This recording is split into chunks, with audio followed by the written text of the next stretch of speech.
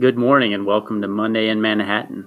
This is our weekly broadcast from City Administration to keep you in the loop.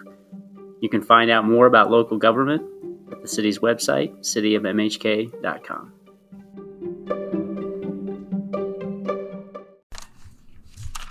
Without further ado, it is my distinct pleasure to introduce to you today Mr. Ron Fehr. Ron began his work with the city in January of 1982 as the Parks and Forestry Supervisor and was promoted in 1984 to Parks and Recreation Administrative Superintendent.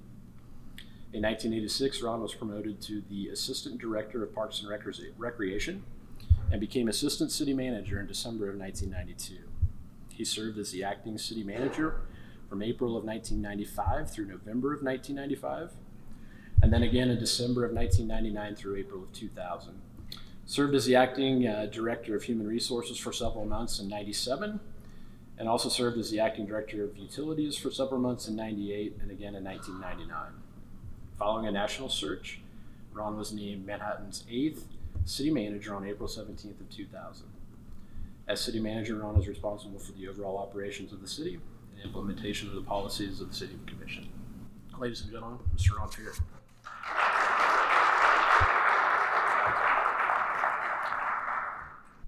Good afternoon. Thank you for that introduction, Brett. We appreciate that. I want to thank all of you for everything that you do to keep this community going great and all the contributions you make to make the community and the region thrive. I want to talk a little bit today just about kind of some of the things that we've been doing in 2019 that were some challenges and results. So this winter's already been much better than last winter. We haven't had near as many freeze-thaw cycles, not near as much moisture, and not near as many potholes. A year ago, 8,000 potholes was a huge number in a season. Well, we smashed a record and decided we'd have 36,000, by the end of the winter. So we're doing a lot better already, and we've got our local Shilling Asphalt company that's made us up a new cold patch mix that we don't have to sit out there with a torch and dry the hole out. We can just dump it in there with water and everything, and it holds and doesn't pop out after the next storm comes along. So it's been much better winter already, but it really socked us. So then after winter, April came along, and it started raining, and it ended up being our third wettest season ever, and reminded us of maybe some things in 1993, and that wasn't a good memory because, the folks, when we had the flood in 93, I was the assistant city manager, and they promised me that was only a once-in-a-career event. And then somebody said, well, you were assistant city manager then. Now you're city manager, so it's a different career. I said, okay. So that was a big effort by a lot of folks. We had some amazing intergovernmental and interorganizational cooperation that responded to that almost near tragedy, inches away from those gates, which I know a lot of you we're monitoring. Many of you know Rob Ott, our city engineer, and if ever I wanted to know what level we were at, he'd whip it off just like that. So it was a great effort to educate folks. And one of the things in 93 that was interesting was we didn't have a lot of topo maps because the gates had never been used and opened at Tuttle Creek, so we didn't know what the effect would be. And so we actually had crews that were measuring the rise from each different elevation change to kind of gauge on how we were going to notify folks to whether they needed to evacuate or not. And so technology is wonderful, Brent, because this time we ran 42 different scenario models on the systems and created these components that gave us really good data that we could interpret where things might end up. And fortunately, we didn't have to use that too much. We've had numerous pavement rehab projects that took longer because it was such a wet year, North Manhattan being a big component of that. Kimball Avenue, I'll talk about some of those other ones. We established the Aggieville Tax Increment Financing District. We worked on the North Campus Corridor. We did a community survey. We established the Community Improvement District at the mall so they could start doing major renovations there. We established the Lee Mill Village Affordable Senior Housing Project. That was a property we bought at a tax sale, and so trying to get that back on the tax roll. So we thought that was good. And we had a lot of discussions about the new Uniform Development Ordinance, which is a combination of our subdivision regs and our zoning regulations. Oh, something happened.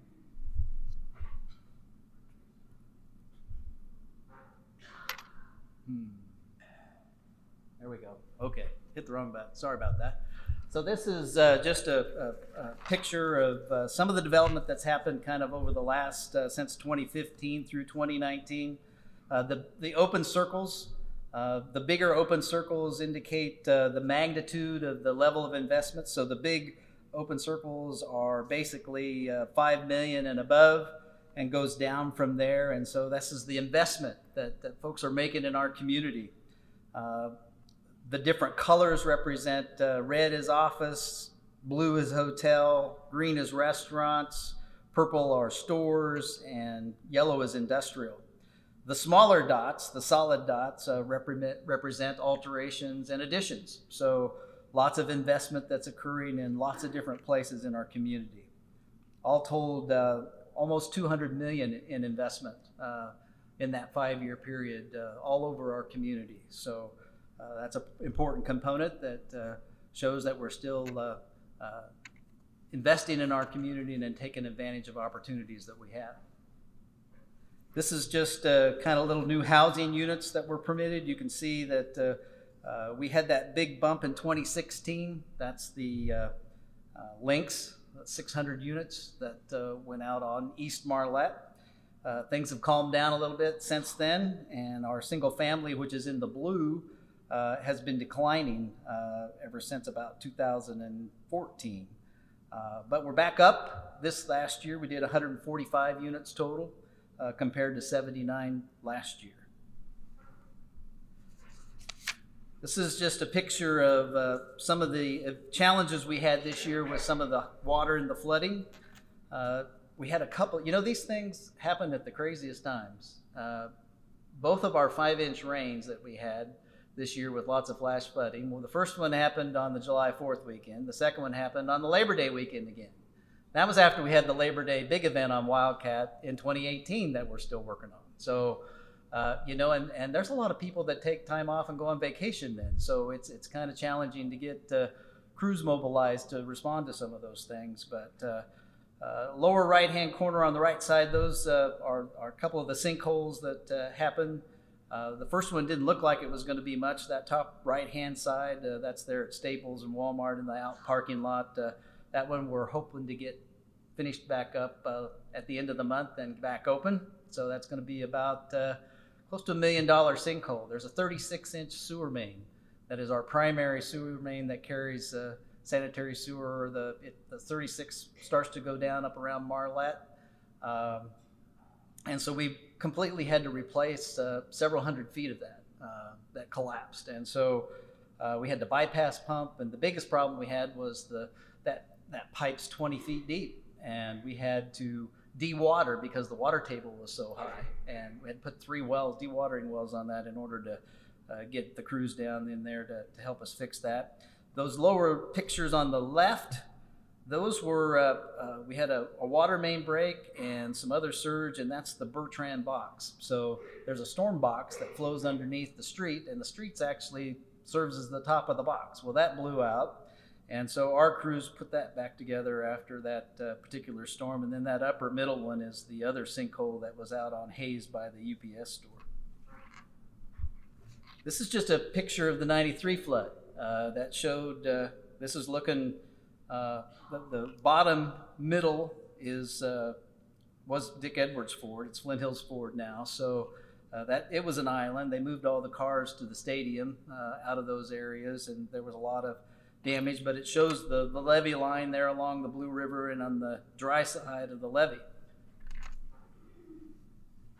This one of the things we found out after the 93 flood was that the section of the levee along the Blue River didn't meet the protection expectations that the manual said it should have. So we started to exercise to try to find funding from the Corps of Engineers and the federal government to to try to fix that, and we finally gotten funding for that a couple of years ago, and we've been designing ever since. The good news is that, well, it's good and bad news, I guess. The Corps, Kansas City District Office, who we work with, were kind of busy this last year too. Their Emergency Operations Center was open, I think, from March through about the 12th of December because of flooding on the Missouri River. So they're designing the project, and so they've informed us that they're not going to initiate that bidding process till about early summer next year, April maybe at the earliest. But essentially what we're going to do along that Blue River section is increase the height of the levee by an average of 2 feet. So that kind of is what that picture's depicting. And then also we have some other improvements. We're going to do a makeover of the whole levee. So that levee was built in the 50s after the 51 flood and 60. And so we're replacing all of the gates and all of the major components of the levee system. So it's going to be a really good project for us. The street sales tax that was passed back in 2016 has been a great thing. Actually, we could use a few more of that. We could double that, and we still would be challenged to fix the messes that are out there. These freeze-thaw cycles that we have really take a toll on a lot of our streets. Our pavement condition index ratings continue to decline, and our hope is we can get them back up. We had originally about $2 million a year to invest in street maintenance, and this 2/10 sales tax doubled that, so $4 million, and we're continuing to really try to focus on that. We use in-house crews to do some of the work, but mostly we use contractors to help us with that. This next series is the top pictures are pictures of North Manhattan Avenue, which was closed a lot longer than K-State wanted us to be. We didn't get that summer project done like we had the previous summer when we did the other phase from Kimball to Research Park. So we did get it opened up. We also had work out on Kimball, 3 different places on Kimball last year. We'll have 3 again this year, unfortunately, for some folks, but we're making great improvements to a lot of the process. Probably one of the most interesting and unique projects was the 2 lower right pictures that showed the Juliet Avenue brick project, where we rebuilt Juliet Avenue now between Points and Bluemont. And so that full stretch there have rebuilt that entire, we got some historic grants to be able to do that. And the kids at Woodrow Wilson came out and learned to trade that particular day and helped the contractor to see what it's like to build brick streets. Just want to mention we're continuing to invest in our utility infrastructure. So a lot of pictures here of our water treatment plant, as well as some of our infrastructure, new wells to provide raw water into the plant. We've modernized that plant to be digital versus gauges and graphs that used to run that facility. And then we're working hard to replace some of the older lines, upgrading some of the size of those lines so the fire flows will be better, and replacing a lot of valves. That's what that upper right-hand depicts, old valves that stick and cause breaks, and that's what the lower right is. So there's a lot of those challenges. Likewise, at our wastewater treatment plant facility, making improvements there, again, modernization, all of them responding to more regulations that we have to meet for drinking water and clean water we put back into the river. You know, it's amazing we were able to handle the high loads and volumes that came through the wastewater plant from all the flows that we had this year. The 2 pictures on the far right is a fiberglass lining that we put into existing sanitary sewer lines that pretty much makes them like new. Don't have to dig them up. You just pour this sock in, heat it, put hot water in to set it up against the old clay pipe. It plugs all the holes and runs like new. So it's a really neat technology, and we've been doing that now for about 20 years. One of the other things that's been going on is looking out at Blue Township and Green Valley area. So the Potawatomi County Commission sponsored a governance plan. It was kind of a cursory look of some different options, whether annexation, incorporation, or other special districts that might occur there. We took that one step further, and we hired Tickler Bice. They're leading expert in the country that really looks at economic analysis and fiscal and cost of growth. And they're down at about task 5. It's down the middle on that right side, looking at that fiscal model. They'll be bringing that back and preparing an initial report on feasibility of annexation or not. That'll go to the City Commission and they'll talk about it. There'll be some public meetings relative to that, and then a decision to whether or not to proceed to phase 2, which would actually be a very detailed extension of services plan that would have to be done, that has to meet statute. Here in the Manhattan Conference Center, we're expanding it by about 14,000 feet, and that's going to be a big help, about $5 million. We increased the Transient Guest Act by 0.5% to help fund that, and we're looking forward to that keeping us in the game for conferences around the state. People like to come to Manhattan. We're one of the most walkable conference facilities in the state, to be able to go downtown, to the mall, wherever, and enjoy it. And we're proud of that. And we want to try and keep that edge if we can by the facility, but also it really helps us to be able to expand the offerings, multiple meetings in this facility, as well as more exhibit space. That kind of just shows you some of that layout. Sorry, I didn't click that in time. And that's a view from 4th Street when it's all said and done. Commission also took investment in the community house, so a historic structure on the National Register of Historic Places. The goal here was to preserve the facility, but maybe let somebody else have a shot at improving it. And so we're pleased to work with Switchgrass Development, and they're proposing a makeover of that facility and renovation to historic standards that will be a mixed use of office, residential, and some meeting and gathering space. So we're excited to see that happen this year.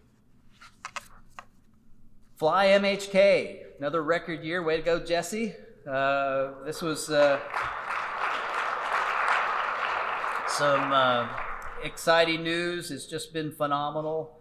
Over 77,500 passengers on just the commercial side. We think that number will go over 80 pretty easy when we get all of the charters and all of that activity added to that. So thank you all for flying and looking at MHK and your travel arrangements. I know sometimes it doesn't fit with where you're going, but we're proud and we're pleased that the airline has responded with some larger aircraft and more flights. I think the most we had in the holiday season was maybe 9 flights on one day. Normally we have 5. So they've been good about picking up the pace and doing things as well. So we're pleased with that. Some things to look at there. We celebrated American providing service here. This is the 10th anniversary season, so there's still some nice opportunities to enter some of the contests for some free flights and other things for that. So that was great. And then Bandit Coffee opened up an eatery inside the screened area, but they'll deliver to the unscreened side. And I think they just got their alcohol license too. So, party on. Just not party too much. One of the things we've been talking about is the need to replace that main runway. And that will be something that we'll continue to talk about. The big issue that's been a little bit controversy is the current runway width is 150 feet. And even though the FAA said early in the process that, yeah, that's no problem, we'll replace that, then they later at the end of the process said, no, we're only going to do 100 feet because you don't have enough big airplane activity to warrant us participating in 150 feet. So that's kind of disappointing because, I think their threshold for us being able to do that's like 500 of those big planes landing a year. And I think we're, over half of that, maybe around 300 a year. But that's the same price as 2 a year. So, you'd think there'd be a little happy medium there, but we'll continue to negotiate. The critical thing is that we need to replace it to a full 150 feet. The main reason we need to do that is because it's critical to Fort Riley that we're able to meet their needs for whatever mission they have. If we don't, then the next BRAC round, they're going to see that as not having the military value that they currently have. So that would be a big blow in that scoring, that they've lost diminished capacity to be able to do that. And so we've enjoyed landing. We can land 4 C-17s and accommodate them on the field. We'll have to really scrunch the commercial folks over a little to do that, and we probably wouldn't do that. We've never had that at any one time, but they did help us build a military ramp at that facility, which goes for dual use, especially on a Texas football game. There's a lot of planes on that airport during the Texas football game here, as well as a lot of buses flying the sports charter in for that game. So, but we can load helicopters. You can get 2 helicopters on that C-17, and we've flown them to theater in Afghanistan and armored equipment to Iraq, and so it can meet, we can fly troops to training or wherever they need to go. So it's a critical piece, and the sports charters are critical for K-State to be able to bring our teams in and out of here as well as visiting teams. So it's not a matter of if we're going to build it to 150, it's how we're going to be able to do that, and we'll continue to work. It's something we got some time to do it, probably in the 22 would be around the earliest, 2022, before we needed to do that. Aggieville, you're going to hear a lot of discussion about Aggieville. Actually, the commission's talking about Aggieville this evening, and one of the stimulus for doing some things in Aggieville with the TIF obviously was the new courtyard by Marriott that's under construction. This is just an illustration of some of the things we're working on. So 12th Street in front of the hotel, we have to run a new water line so that they have better fire flow capacity, and they're paying for that, and we're going to upsize it and then extend it. So while we have the street tore up to be able to do that, because it goes back tomorrow, we're going to have a discussion tonight about how we'd like to put that street back, and we just as well look at the streetscape designs to be able to do that. So in addition, the Laramie Street and 14th Street and Bluemont will have some streetscape treatments as well.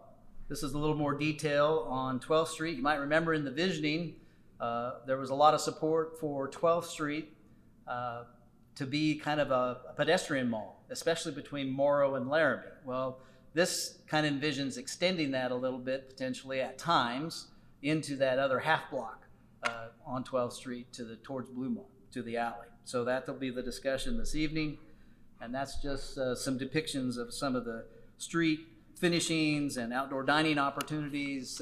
In order to do that, you got to take up a little bit of parking in order for that to happen. But the other critical component is to create more parking density for the community. So the parking structure at Manhattan and Laramie, there on the city lot, is what this is depicting. And then also the ability to put some retail and other space on the front of that to make it more usable space. And then finally, kind of some drawings. So you're going to hear a lot about Aggieville. Tonight really is focusing on 12th Street. Later in March, I think around March 24th, there was a work session on the parking structure itself and some of those components as well. And the parking management plan will be a big component of that as well. Something I know a lot of people are excited about. Gail and I were talking. Gail and some of her cohorts certainly led the effort for the Field House project, which was looking at the need to put more indoor recreation space. Our community's lacking a lot of indoor recreation space, and so the commission, or the public, passed a 1/4-cent sales tax, or renewed a 1/4-cent sales tax to be able to do that. The zoo's going to get a portion of the old cash that was available for Expedition Asia. They're working on that. The bids came a little bit high on that one, so they're negotiating with the contractor on that particular. And then once the rec centers, they'll start construction this year, and then be done probably next spring. And then once those done, we'll look at doing ball field improvements and tennis court improvements out at Seco, as well as trail improvements. So here's just some shots of some of the latest drawings of the middle school rec centers. They're designed to accommodate school. So there's essentially 4 courts on each of them. So during the school, the 2 courts next to the school can be isolated and secure, and then the other 2 courts and the rest of the facilities and the above walkways would be available for users. So we're excited about, you'll hear a lot about the programming of that and different aspects of that as we work towards those constructions, and just some shots of being able to put some temporary indoor turf down on some of those courts. All of them will have the drop screens, so you can isolate the courts if you need to, and have batting practice and soccer practice and all kinds of things. There'll be some community rooms available in those as well. And then each year we're looking at improvements to the trail system. The Douglas Community Center has been awarded, so we're looking forward to that getting started. It wasn't part of the bond issue. We thought we had it funded through CDBG. That didn't happen, and so we did get favorable bids, and we're proceeding with it as planned. North Campus Corridor, you've heard us talk a lot about it. We've been talking about it since 2013. It's a bold vision. It's the post-NBAF vision, but it's also the future of K-State as we move forward together to really channel our strengths at K-State in food safety, agriculture, the different biosciences for the community. We're looking forward to doing several things up there. This year, we're anticipating about 5,000 jobs to be created in this corridor by 2035 with a $250 million annual payroll. Some of that's already started through some of the investments that occurred. Obviously, NBAF has hired by just over 100 last year. They're going to hire another 100 this year, roughly. So they'll be at 200, and they'll take possession of the facility at the end of the year. So a lot of activity that's occurring along that. This is some of the depiction by the K-State Foundation of development and the time spans for future development. One of the things the commission will be looking at is we do have a KDOT grant for $4.2 million to straighten the curve. You all know where I'm talking about, straighten the curve there between North Manhattan and Denison. So the old cattle overpass that used to be connected to the purebred beef needs to come out, because that's what's limited our ability to expand that corridor already. So it'll be a design project later this year, and then it'll be a construction project in 2021. Just kind of shows you some of the developments that's occurring. The bold purple tops are things that have already happened. A lot of activity over at the K-State Research Park. The Department of Agriculture, Kansas Department of Agriculture lab building is nearing completion, and that'll have about 20 jobs. There's about 200 in the Kansas Department of Agriculture main building. Look forward to additional work happening in the research park, building out the interior roadways, connecting a new connection at the south end of the park to Baker's Way there across from AIB. You might notice that if you're traveling North Manhattan, you can kind of see where that future connection might be. And then also the office park where the foundation's headquarters is, as well as 1880. There's been great activity and growth in that particular aspect of things. So some great things to come in the future. K-State Athletics, what can we say? It's a bold plan, and they've really made some incredible initiatives. 2 $10 million improvements at the soccer stadium and also the baseball facility. So those are great improvements. We've let contracts, and if you've been down that roadway on College, you've noticed all those overhead power lines are gone. So it'll get some big streetscape improvements that'll occur there this year. And then the big project for the athletic department that'll get started this year is the South Stadium project. It's a $29 million facility to renovate and expand that has some Bramlage improvements. It's got stadium improvements. So we're excited about just their whole plan to make that an incredible intercollegiate athletic experience campus. The commission has awarded the Kimball and College Avenue intersection project just in December. So that's something that you'll be dodging cones and barricades for a while over the course of this year. And hopefully we can get things structured and scheduled so to be as least impassive, and the weather will cooperate. But It is a high accident interchange. That's kind of what this is depicting. Well over 30 accidents, 3 fatalities over the course of the last 5 to 7 years in that particular area.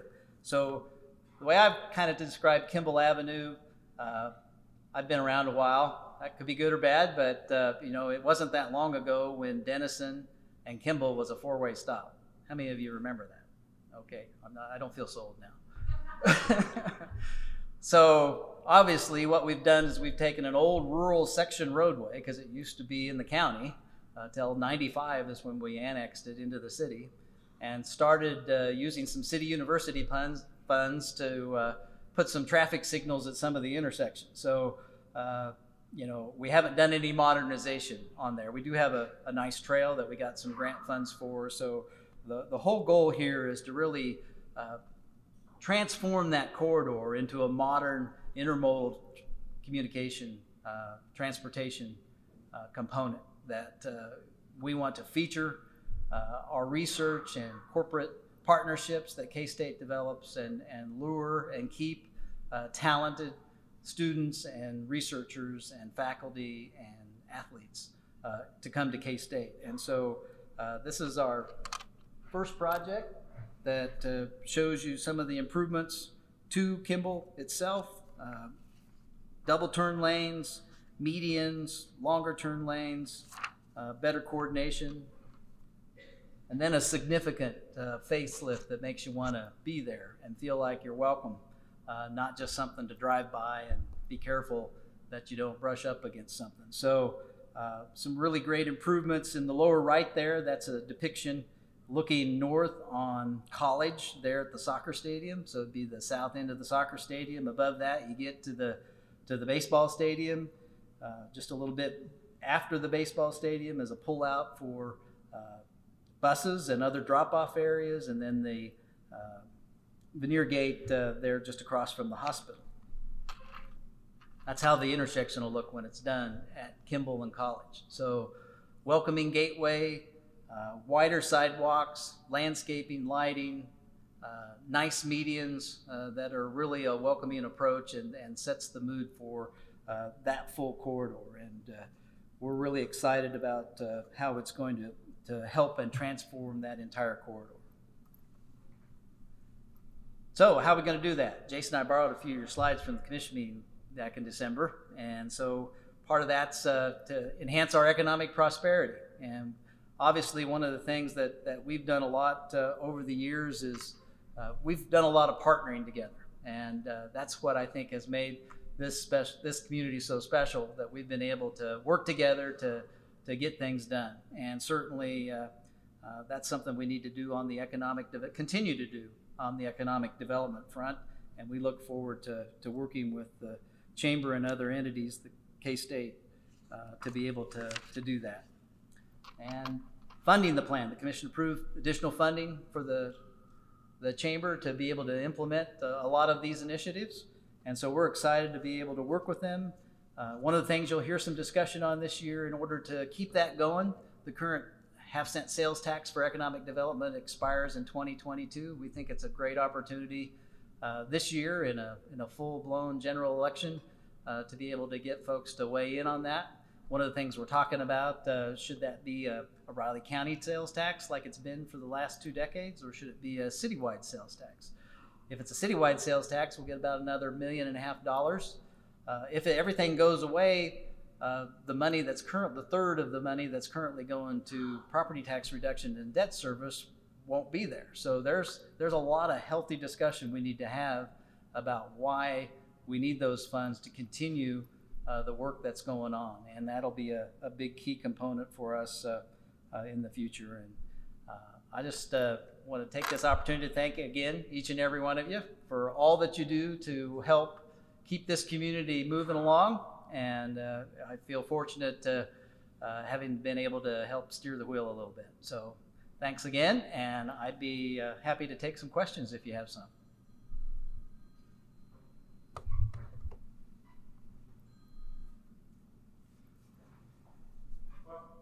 Jason. I'll start it off because I know we're going to have a lot of people ask questions. You had a slide about housing, single-family housing, and that seems ability to grow and continue to add talent. Last week you talked about a housing study. Are those things that you might be looking at through that? Is maybe why are those numbers going down, and is there something we can do to address that? Sure, and thanks for that. The commission did have a work session on the housing study, and that would be part of the reason for doing that is to, what are the aspects that are impacting some of those things. Some of it could be just supply, potentially. Certainly, that was the issue. If you remember the big links impact for multifamily, obviously we've got lower enrollment, so there's some issues with that. Single family, keep in mind that's just within the city limits. Obviously, the regional numbers would impact that. I want to say that it's around 80 maybe over in the Blue Township area for Potawatomi County. So, as many single family homes or more actually occurring there. So that'll help gauge a lot of that, and commission will have the request for qualifications in front of them next week to consider moving forward with that housing study. One of the things, there's a lot of different facets about housing that study wants to look at, and whether it's suitable is kind of a new word instead of just using affordable. Suitable for who? Is it suitable for a young professional? Suitable for retiree? So that'll be a phrase that you'll see a lot of. Topeka's been doing one. They're a little further along. Lawrence did one recently.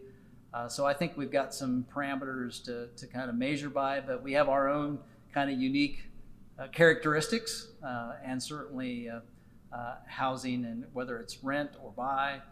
One of the things in our market, because we have such a transient population with Fort Riley and K-State, is things turn over a lot more in this community. So there's kind of some built-in inflation from that factor. So this housing study will look comprehensively at a number of these issues, and it's certainly meant to be a very open process. So folks in this room, I'm sure there's many that deal with that on a regular basis and have lots of ideas about why something may be a certain way. So that's definitely one that I should have had on the list. Yes? Is it my understanding from some of the things that you're planning that the Aggieville area, where some of us own businesses, will have a better parking situation? Because right now it's really bad. Yes. So obviously we lost a lot of about, I think there's about 45 stalls in the lot by Starbucks, and that's put a little crunch on things. But part of the effort with the new parking structure is to help create that mechanism to increase our parking availability in Aggieville, in the area, and then really come up with a comprehensive parking management plan. And there's going to be lots of opportunity for participation from the community about what that should be.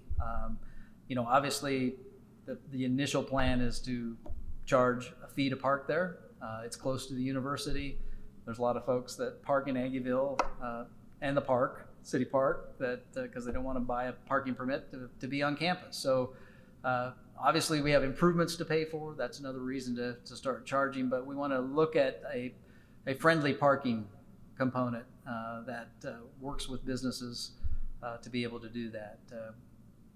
Some folks have went on the chamber trip to Lincoln, and I was stunned when I found out that their parking, I think they have about 60 parking structures in downtown Lincoln, and very unique different management policies for incentives for employee parking areas and different aspects for how that parking management can fluctuate. So yes is the answer. Other questions? All right. Thank you very much. Appreciate it.